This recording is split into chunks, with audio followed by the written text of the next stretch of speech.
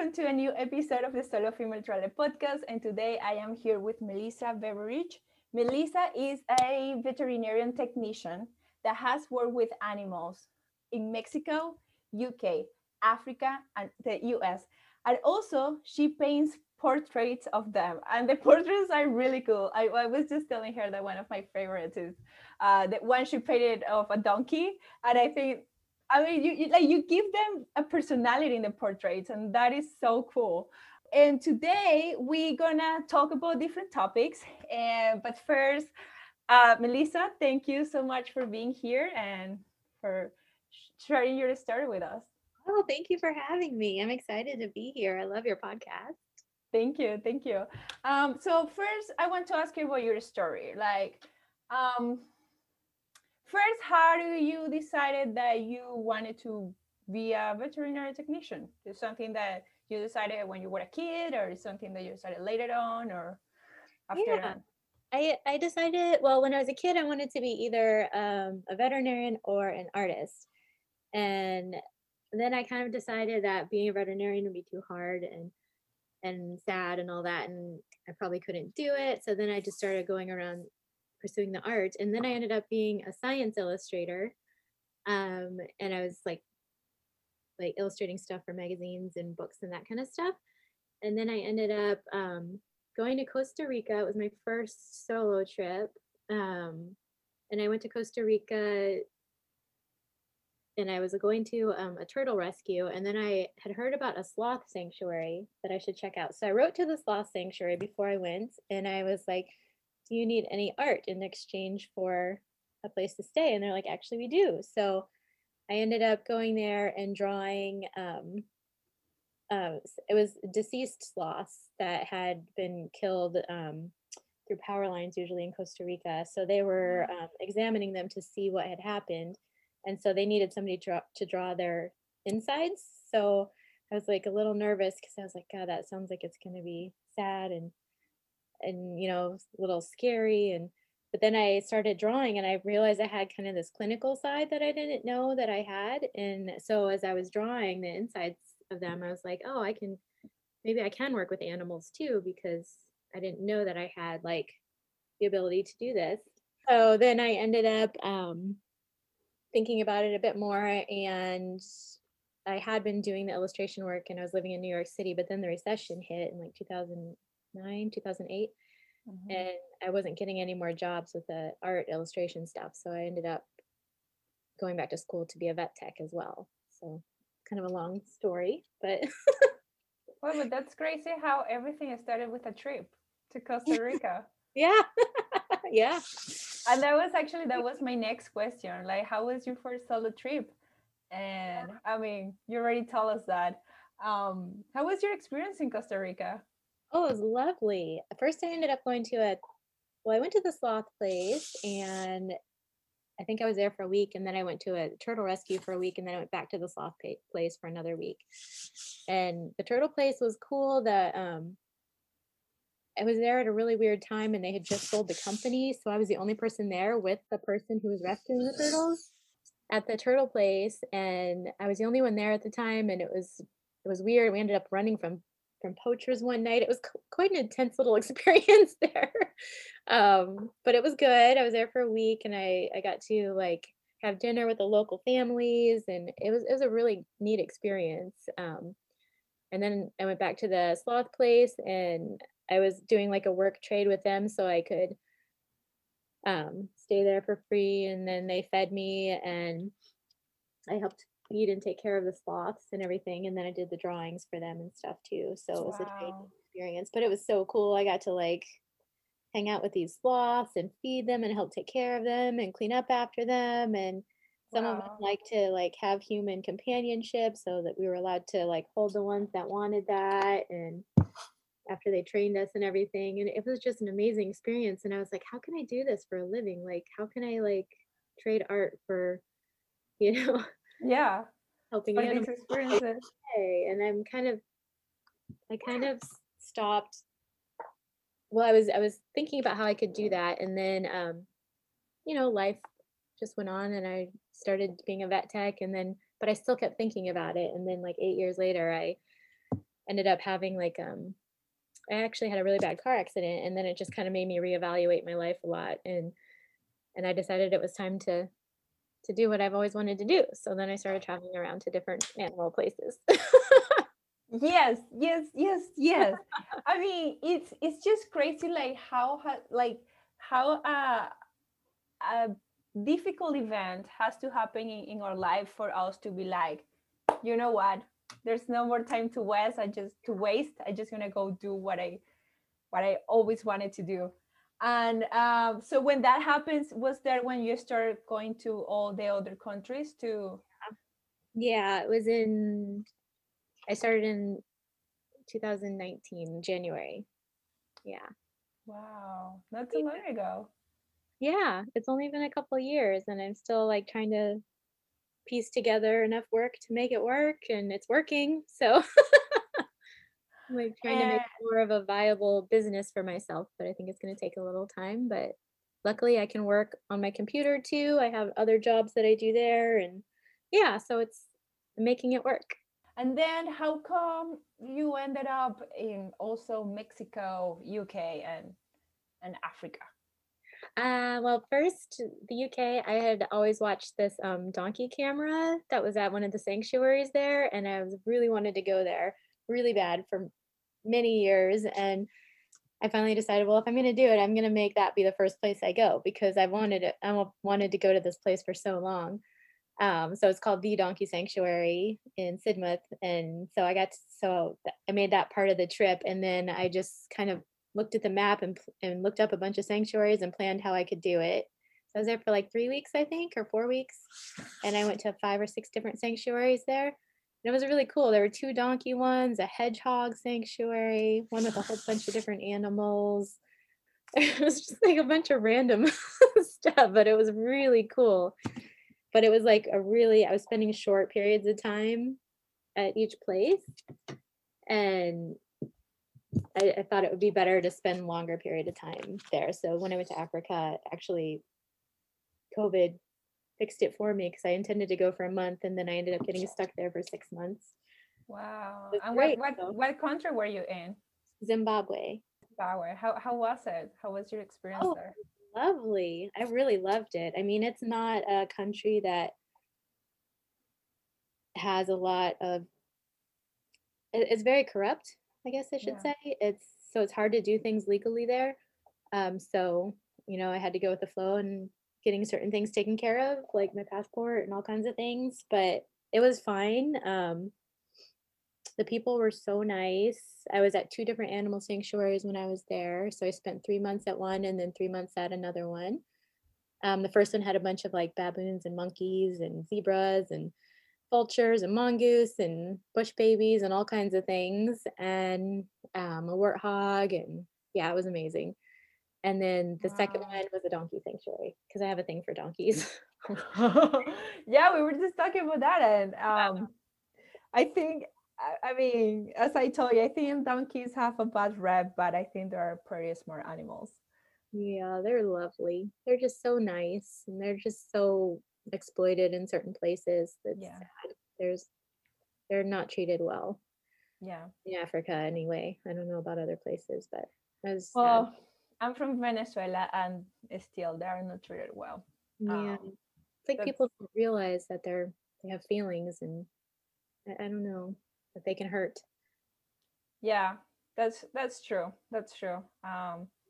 You know, I wish that in some other countries, like we will be able to realize that and to be just more conscious about these other Yeah. beings. Yeah. Um, but yeah. So something that I want to ask you, for, given your experience as like working with animals all over and being in different sanctuaries.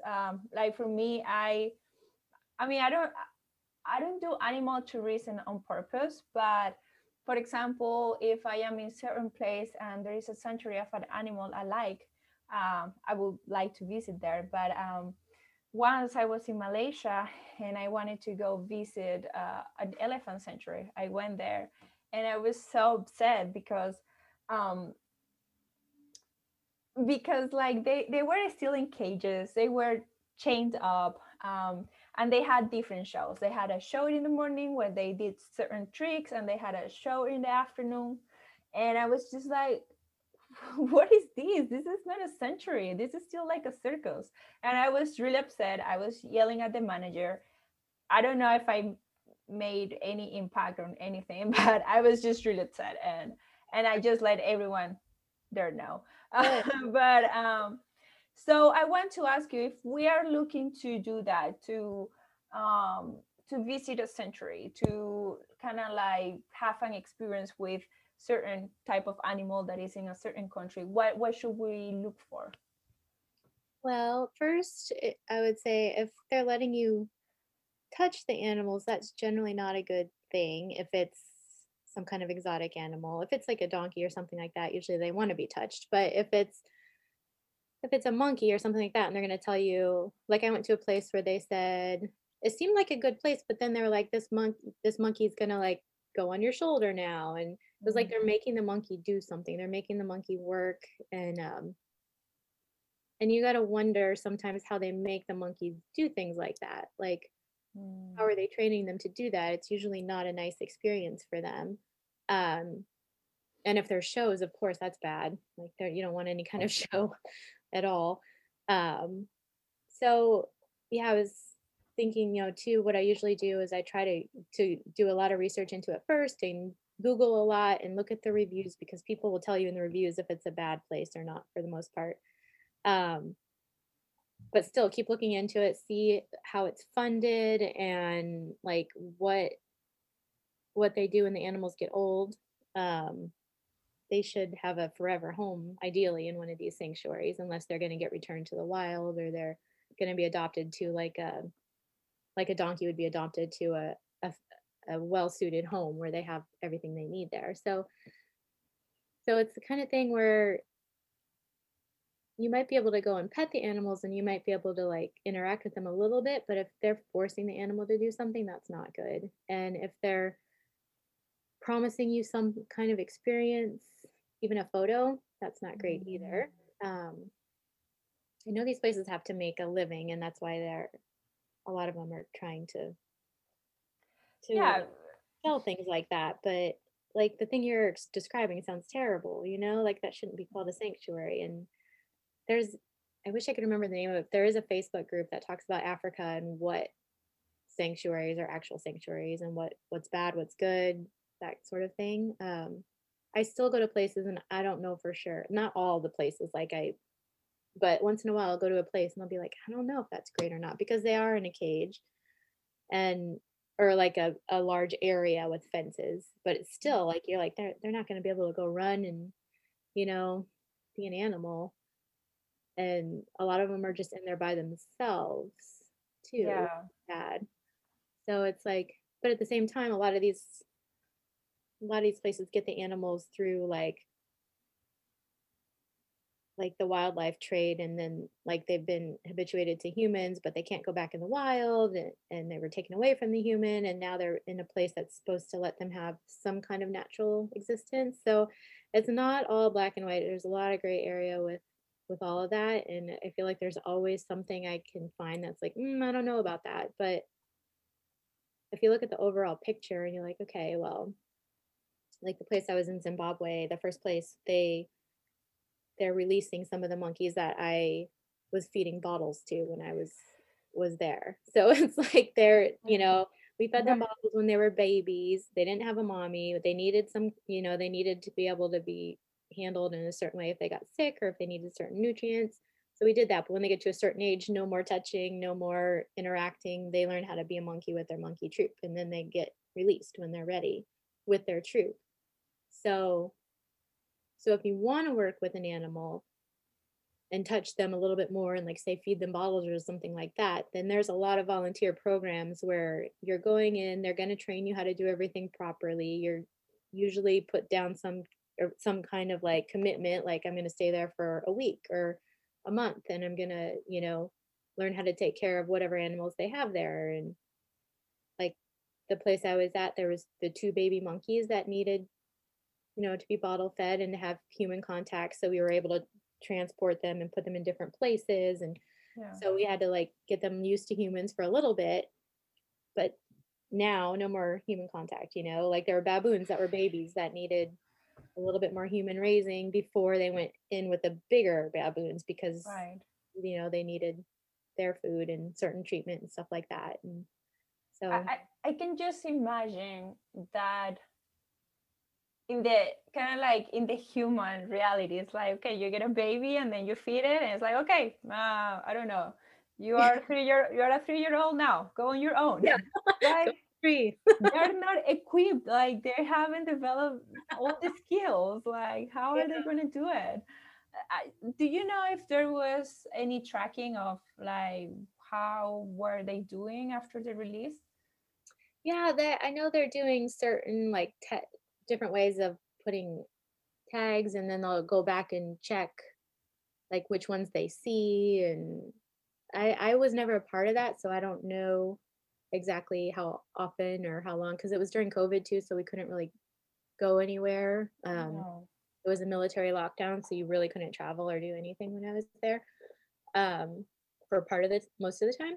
But they make sure it's a secure place where they're going to have a lot of land. There's not going to be predators there Mm. for that particular kind of species wherever they are. So they do a lot of work in finding these places and getting permits for them and making sure that they're safe for the animals. And I think from what I've heard from that one in particular, they've done pretty well.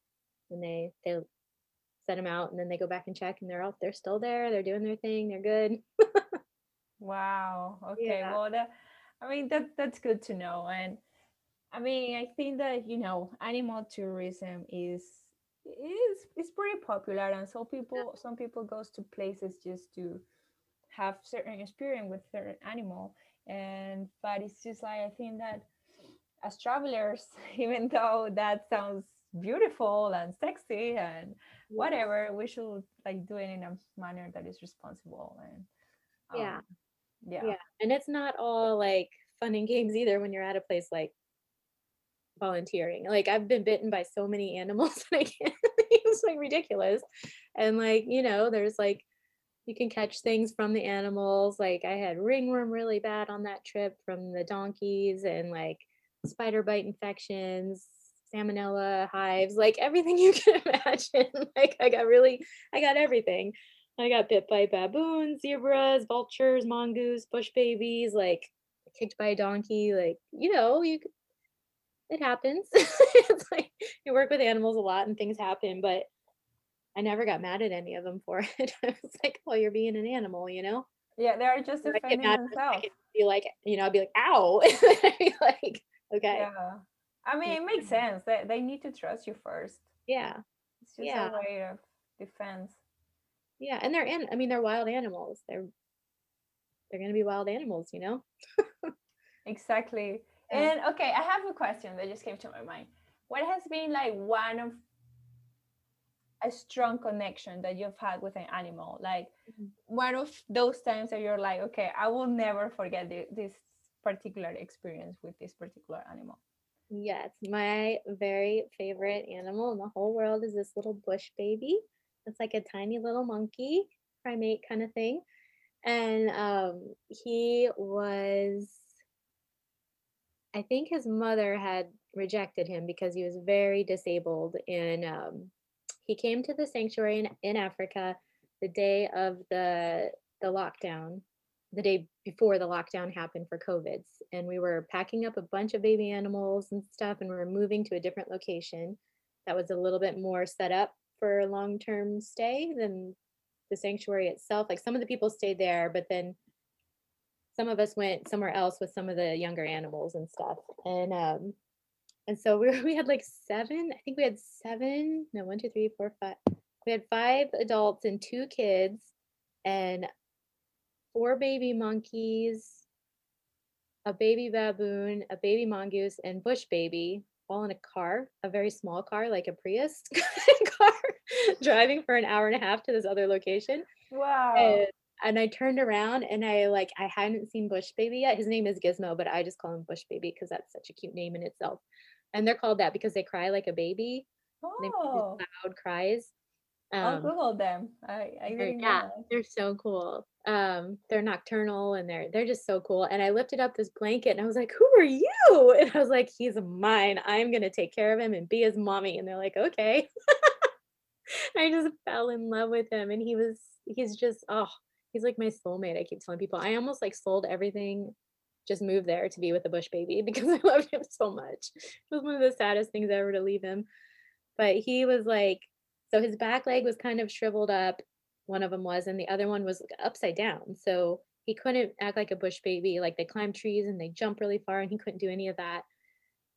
So and he was very little, so I ended up like feeding him, and I made a little pouch for him that I could carry him around in. He didn't really like that very much, but it was cute. But I didn't make him do it because he hated it. I thought he would like it, but he didn't.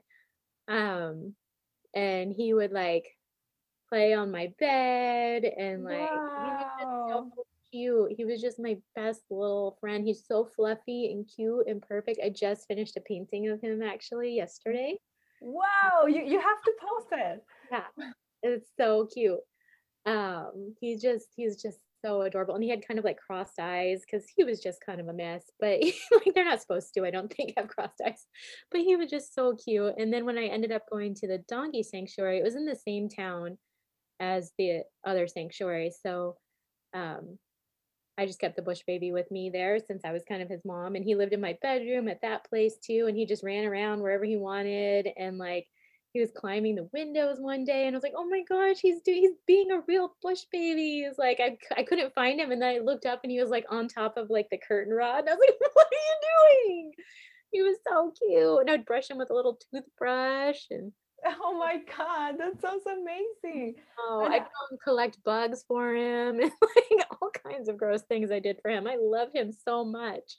Oh, that was definitely a great experience. he's so cute. Um, Oh, I don't know, like I feel that every time you have like a connection with an animal, it's just so pure. Like yeah. if they like you, like they will be your best friends. Yeah, they're so honest. And like you always know where you stand with animals. Like, yeah. Yeah, exactly. Yeah, also like you were telling me about the donkeys, like they have this reputation of being a stubborn, but you were like, no, I mean they just don't like to do things that aren't safe. Yeah. Yeah. People always think they're stubborn, and it's like the more you spend time with them, you're like, well, they for whatever reason will think something's unsafe. It might be something that you might think is ridiculous, like they don't want to walk over a puddle or like something, and they just won't do it. And it's like I think that's kind of smart though. Like self-preservation, like they're trying not to get hurt. And yeah, and sometimes it takes a while to like convince them to do something, but you just give them food sometimes and that'll usually do it. They really like food. So it's like you can give them a little snack, a little enticement to get them to move in a certain place, or yeah. That sounds like something that will work with me as well. Yeah, me Just too. give me food. Give me cookies and I'll do Yeah. move to the other side of the room if you want me to. Yeah. Wow, wow, that's awesome. And what's for you now? I know that you are right now in California. Yep, I So ended up coming home in September, when things opened up more there. And so I decided I wanted to get my spay and neuter skills better, like more. I mean, I've done spay and neuter stuff at other clinics I've worked at as a vet tech, but I wanted to have more of like the high volume spay and neuter. So when you go to another country, that's kind of the best way to help the most animals is to help them with spaying and neutering the feral dogs and cats and stuff that are running around, so they're not making puppies that are just going to end up in the same situation as them. So I ended up getting a job at one of the shelters here so I could get those skills up. So I'm working there and I'm painting a lot of my animal friends that I met in Africa. um, I have a whole series of them, and then when I do their paintings, I'll put it on like a greeting card, and then on the back of the greeting card, it has their story of that particular animal so people can get to know who it is. And then part of the money from the sales that I make go back to those sanctuaries where the animals live. So I'm trying to help make money for the sanctuaries and just help people care more about animals and get to know more. And like, so like on my Instagram and stuff, I try to like show a lot of animals and a lot of paintings and tell a lot of stories so people can kind of come along with me when I do stuff. So Yeah. right now I'm focusing on doing local sanctuaries. There's a lot around. I'm on the central coast of California, so there's a lot of animal sanctuaries nearby.